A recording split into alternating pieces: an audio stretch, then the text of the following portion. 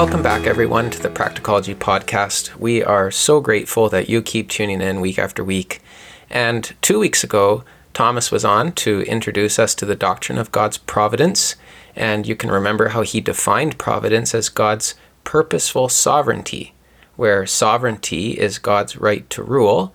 And if God has the right to rule, well, providence reminds us that God exercises that rule purposefully. He has a great purpose in mind to glorify his Son by establishing him as Lord over everything and bringing us into his kingdom. And that takes us to today's episode, where we're looking to you, Thomas, once again to bring us into this subject, but to narrow it and make it more specific. Talk to us about the doctrine of providence and the Christian.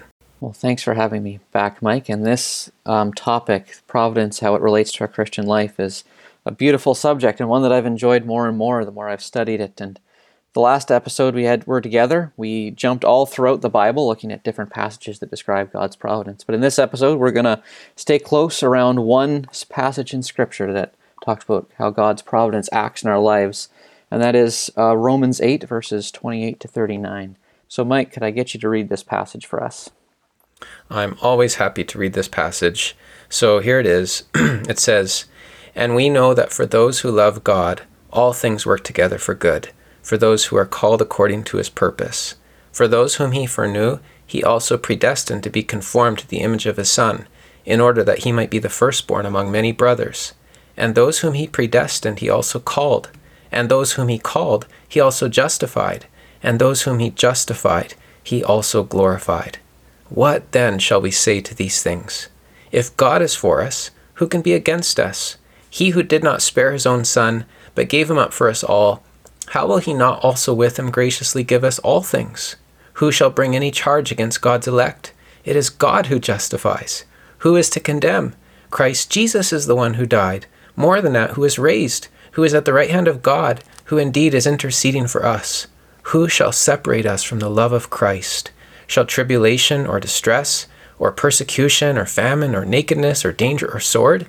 As it is written, for your sake we are being killed all the day long. We are regarded as sheep to be slaughtered. No, in all these things we are more than conquerors through him who loved us.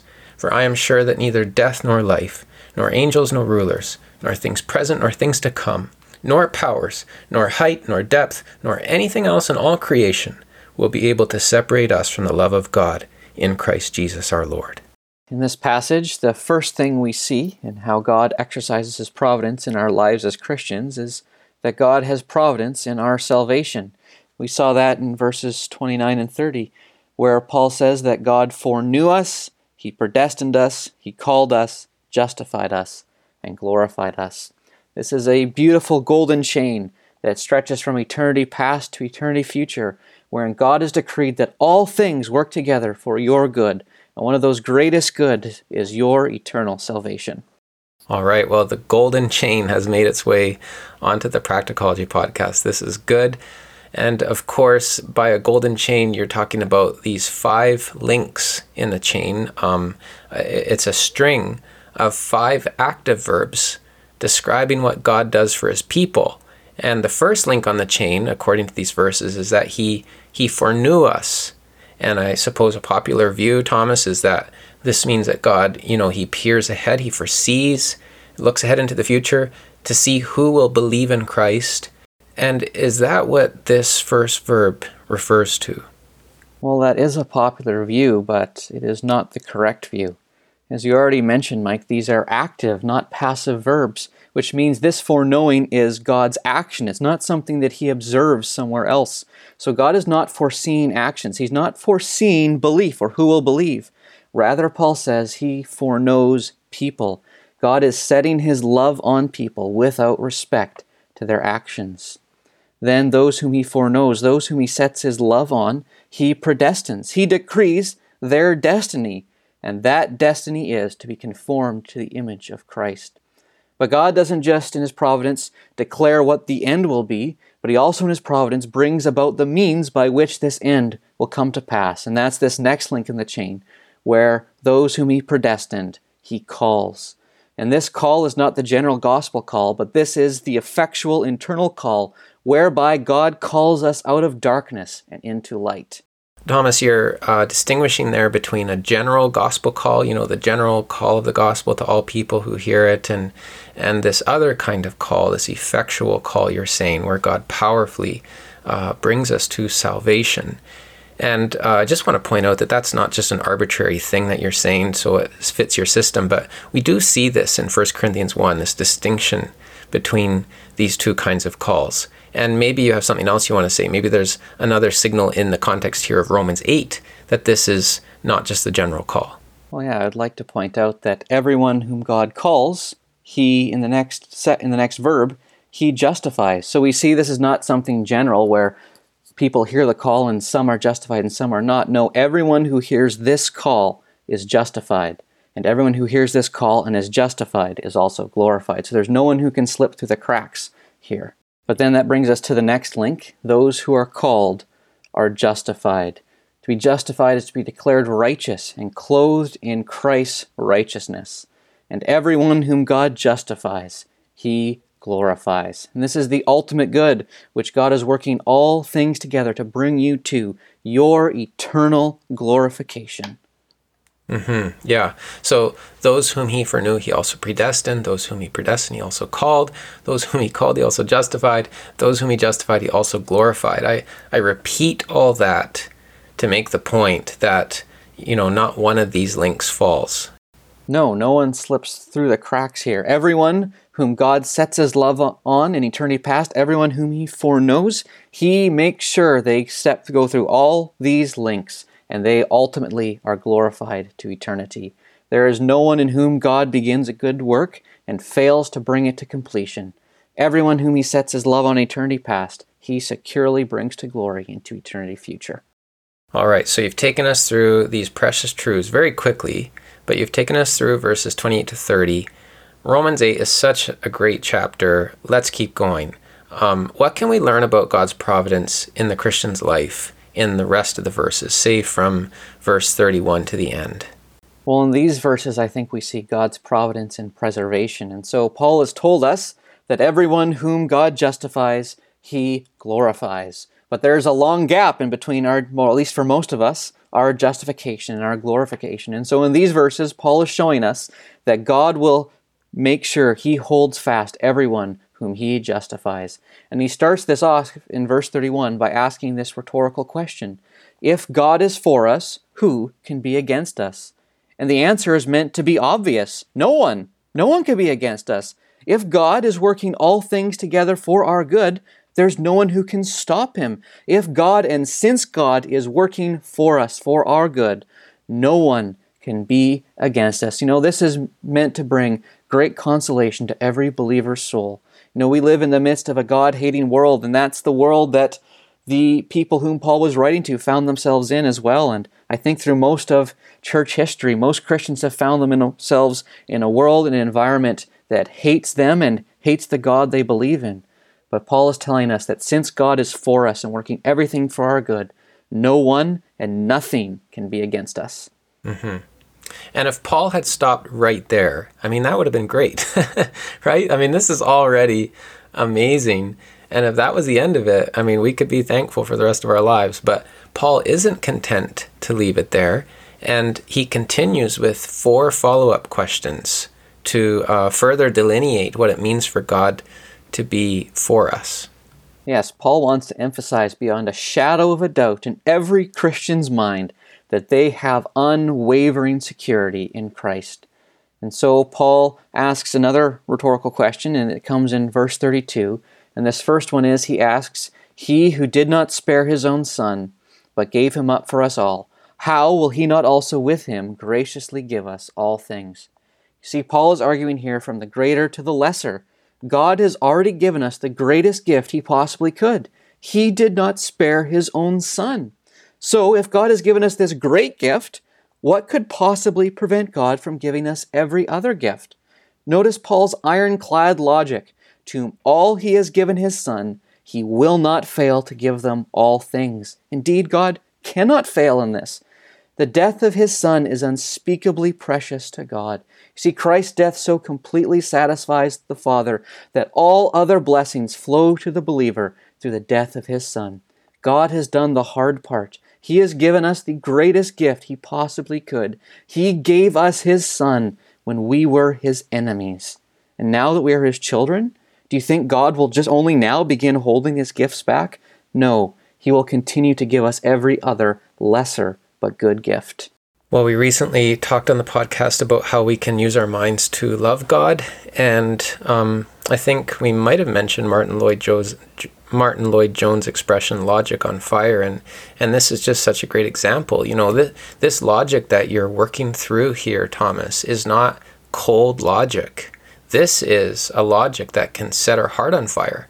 I remember a time when I was in the depths of despair, and one night God gave me understanding of the logic, not of these verses, but of some verses in Philippians, I think it was. And suddenly I was filled with such joy that I ran all the way to my grandparents' house on the other side of town with joy, and I felt like I could have run all night.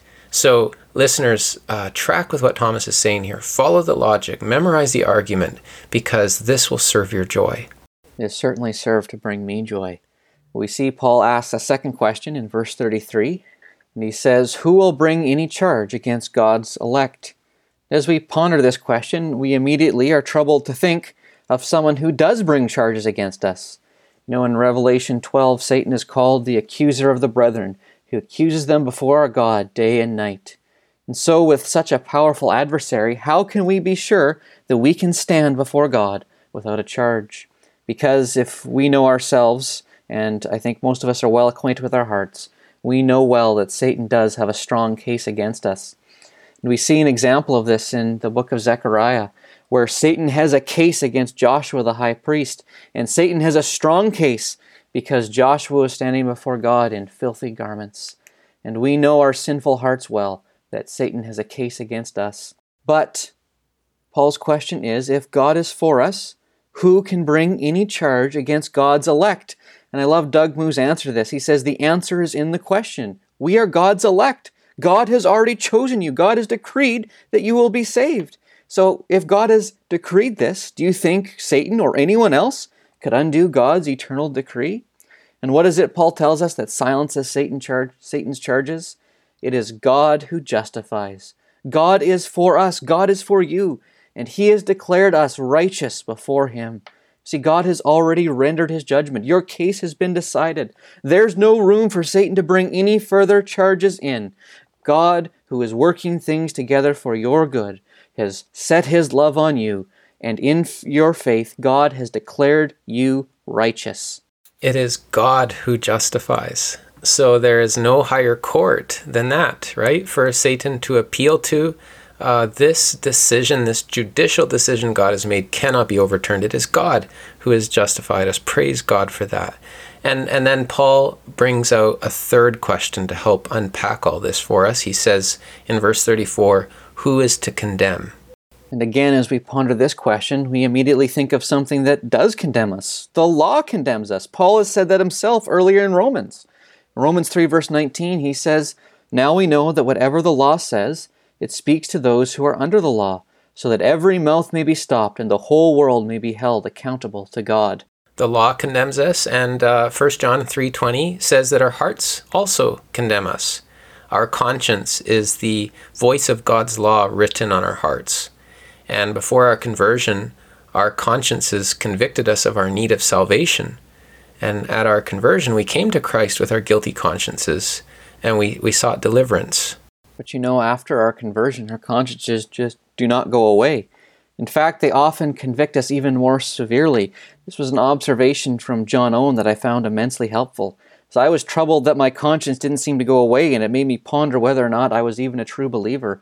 But John Owen notes that very often our conscience gets worse. It convicts us more once we're saved. He writes that conscience now sees more sins than formerly, more of the vileness of all sins than formerly, and condemn them with more abhorrency than ever, upon more and more glorious accounts than formerly. You see, now that we're saved, our consciences are refined and sensitized, and they look at our lives still beset with indwelling sin and apply the merciless standard of the law to our hearts. And so our conscience tells us, you see that grievous failure? You see that besetting sin in your life? Surely no true Christian would ever fall into that. But Paul tells us that we can have peace because there is only one who can condemn us. In fact, we're told in John that all judgment has been committed to him. And so this only one who can stand to condemn us, rather than condemn us, he is the one who has died for us. He will not condemn those whom he has died to save. But Paul goes on, there's even more than that. Not only has he died for us, he is raised for us. You see, Christ's resurrection declares his victory over sin and death. As Paul says in Romans 4:25, he was delivered up for our trespasses and raised for our justification. But there's even more than that. Not only is he raised, but he is now at God's right hand, where he is interceding for us. And this intercession holds us secure and fast. The Hebrew writer says in Hebrews 7 verse 2, consequently he is able to save to the uttermost those who draw near to God through him, since he always lives to make intercession for them. Awesome. Yeah. Again, Paul could stop here and it would be wonderful, but he carries on, Thomas, and asks a fourth question: who shall separate us from the love of Christ? Yes, that's verse 35, and we could be tempted to think that trial and tribulation is a sign of God's displeasure. We might ask in a time of difficulty, have we lost God's love? Or perhaps we could wonder, are there circumstances that are severe enough that could cause a Christian to abandon Christ? I think in these first three questions we've seen pretty clearly that there's no one who could ever sever us from God, but is there perhaps the possibility that a true Christian could sever themselves from Christ, could cut themselves off from Christ's love if there was enough pressure working on them? So in verse 37, Paul lists off a number of things that could possibly seem to sever us from Christ's love. He says, shall tribulation or distress or persecution or famine or nakedness or danger or sword? Could any of these things, can they sever us from the love of Christ? Paul answers resoundingly and says, no, in all these things we are more than conquerors through him who loved us. But we might ask, what does it mean to be more than a conqueror? A conqueror is already someone who's victorious, someone who wins the fight. What could it mean to be more than a conqueror? I think what Paul is saying here is that not only will a true believer endure every trial, but those trials are working for your eternal glory. You see, God is providentially ordering every circumstance of your life so that even the worst experiences of your life, God is working them for your good. So when you are maligned and hated by unbelievers, when you face the assaults of Satan and his minions, paradoxically, they are not severing you from Christ's love, but they are actually serving your ultimate good and glorification. Right. So this takes us back to verses 28 to 30. In context, the all things that God is working for our good, it especially includes these hard things that you're talking about here in verses 35 and following, right? We so often focus on verses 28 and 29, maybe without thinking about them in the context of the passage, but God is working all things, including these enemies, these attacks, these experiences of persecution or tribulation or famine and nakedness and so on. He's bundling all those things and turning them to our victory. Yes, that's right, Mike. Stephen Charnock rather shockingly describes the believer's suffering as God's gracious providence. You see, whatever you face, whatever difficulty you are in, it is God's fatherly hand that is ultimately behind it. By God's gracious providence, you are made to be more than a conqueror in the face of that suffering and adversity. So Paul sums this all up for us in these glorious verses in verses 38 and 39, where he says that I am sure that neither death nor life, nor angels nor rulers, nor things present nor things to come, nor powers, nor height nor depth, nor anything else in all creation will be able to separate us from the love of God in Christ Jesus our Lord. You see, we are held fast by an absolutely unbreakable love. There is nothing that can break that. Notice that you yourself cannot break that love. For Paul says nothing else in all creation. There is no created thing that can ever sever you from God's love, including yourself. You see, this brings us back to where we began. Everyone whom God sets his love on in eternity past, that love holds them fast through to eternal glorification. Amen. Yeah. I feel really safe when we go through verses like these. And I'm so glad that God is providentially at work in our lives, in the life of the Christian. He's at work in saving us. He's at work in preserving us. And I think those are really two ways of saying the same thing. His saving us includes his preserving us. His preserving us includes his saving us. And I think we're seeing, Thomas, that God's providence is not something for us to be scared of, right? No, it is not something for us to be scared of. On the contrary, it is something to give us great peace and stability. It is one of the most glorious truths that we can grasp hold of, that God's providence holds us fast and gives us peace and security in an unstable world. I think John Piper says it well in his book on providence, where he says, God has revealed his purposeful sovereignty over good and evil in order to humble human pride, intensify human worship, shatter human hopelessness, and put a ballast in the battered boat of human faith, steel in the spine of human courage, gladness in the groans of affliction, and love in the heart that sees no way forward. You see, even in the greatest depths that we can experience, we can know that God's providential, fatherly hand is holding us safe and secure there. Yeah. And I think already, as we near the end of this episode, I think already we've been given a lot in this episode that is practical and affects our life. But last time you finished with some practical applications from Charnock, and I think you've saved a few more for us to finish this one off. Yes, I'd like to look at 3 more practical applications from Charnock's book on divine providence. And the first one I'd like to look at is, he says that we are to wait on God's providence. And he anchors this in 1 Peter 4:19, which says, Therefore, let those who suffer according to God's will entrust their souls to a faithful Creator while doing good. You see, even when we're in times of difficulty, we're not to try to go out and accomplish by what we want by our own means, but rather we're to wait on God to provide for us the means and the end that we desire. Yeah, so maybe you can speak a little bit more to that. I think I'm prone to mishearing what Scripture says, and often when I've heard this idea of waiting on God preached or read about in the Bible, I think, well, this must mean that it's wrong for me to do anything. I mean, for instance, if someone's looking for a life partner, I need to wait on God and not go to a conference where I might meet someone, or that would be sinful. I need to wait on God to do it. He needs to bring her to my doorstep and have her ring the doorbell, and I'll open it up and, oh, thank you, I'm so glad I waited on you to do this. So I don't think waiting on God means that, Thomas, but can you just give us something succinct to help us narrow in on this? Yeah, the view you just described there, Mike, would be falling into the ditch of fatalism again. And so Charnock's not saying do nothing. He's not saying just let go and let God, but rather he's saying that God has given us commands. God has told us how we are to live in certain circumstances. And so even when we're in difficulty, we're not to go beyond what God has given us. So to go back to your example, looking for a life partner, looking for a spouse, that's a good desire to have, which God may be withholding from you. And so in your longing, which is a good longing for a spouse, you must only seek a spouse by the means that God has given you. So go about, use means that are godly. Go to conferences. Be around other believers. What Charnock is warning against is saying, well, God is taking too long. At university, there's this really attractive person, and I know they're not a believer, but they're not that bad. I think I could convert them. That's what he's warning us against. He's telling us to remember that even when we're in a difficult situation, when it seems like God has forgotten or abandoned you, that you must wait on Him and trust His providential care, to not go beyond the means, the righteous means that He has given, to trust Him and His Word. Charnock writes about this and says, failure to wait disparages His care, binds His power, or questions His wisdom.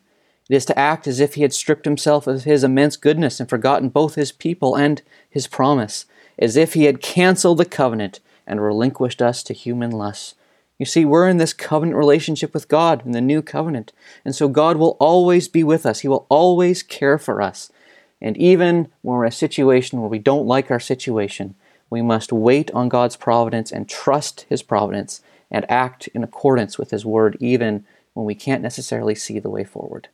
Secondly, Charnock gives us the practical application that we're to give God the glory. We have seen that God is working all things together for for His glory and ultimately your good as well. And so let us endeavor to see His glory in all His actions. Whatever He does, when we look around, when we see God at work, let us look to see His glory and glorify Him for all that He does on our behalf. Herod failed to do this, didn't he? At the end of Acts 12 there, I think he gave that speech and everyone said it was the voice of God, I think is what they said, but he failed to give God the glory. And so I guess just a practical teasing out of what you're saying here, Thomas, is when someone compliments us. It could be for speaking, at the local church or many other areas of life. Someone compliments us. We can just say thank you, but at least in our hearts, and then sometimes in conversation, we can say, I'm so thankful for how God helped me there. Or, thank you, Lord, for giving me the grace to do that. Absolutely. Thanks for that little insight there, Mike. And finally, I think this is his most soul-searching and incisive application that Charnock gives. He says that we are to imitate God's love for the church. We have seen in Romans 8 that God is working all things together for good for those who are called according to His purpose. You see that God has set His love upon us, and that God is doing everything for our ultimate good out of His immense love for us. And God is holding us fast and secure so that we can never be lost by His immense love for us. And so if God has shown us this extraordinary love, we ought to imitate His love for those people whom He loves. When we gather together in the local church, when we meet other believers, we ought to seek to imitate God's love for them, the same love that He has shown us and He is showing them. Let us seek and strive to do our best to imitate God's great love and love one another. Great word to end on. 3 practical applications of providence, further to the ones you already gave us in a previous episode.